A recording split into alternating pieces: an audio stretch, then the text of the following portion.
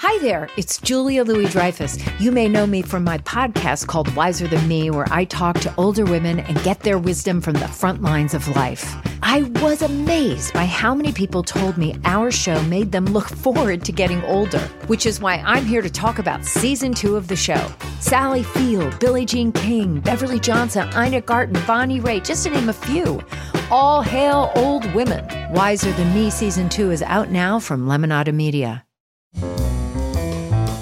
This is Merriam-Webster's Word of the Day podcast for Thursday, September 24th. Brought to you by the new Merriam-Webster's Advanced Learners English Dictionary, designed for students and teachers of English as a second language.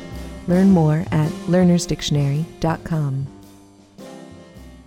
The word of the day for September 24th is cogent, spelled C-O-G-E-N-T. Cogent is an adjective that means having power to compel or constrain.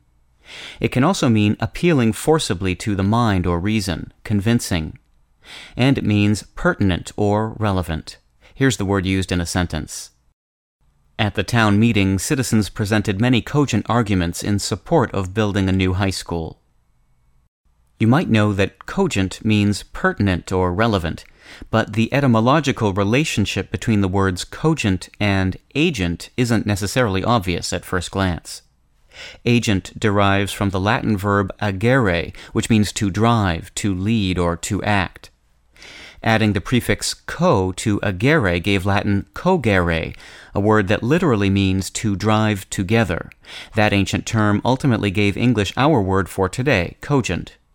Something that is cogent figuratively pulls together thoughts and ideas, and the cogency of an argument depends on the driving intellectual force behind it. With your word of the day, I'm Peter Sokolowski. Thanks for listening. Visit the all-new learnersdictionary.com, the ultimate online home for teachers and learners of English. A free online dictionary, audio pronunciations, custom study lists, and interactive exercises are available now at learnersdictionary.com.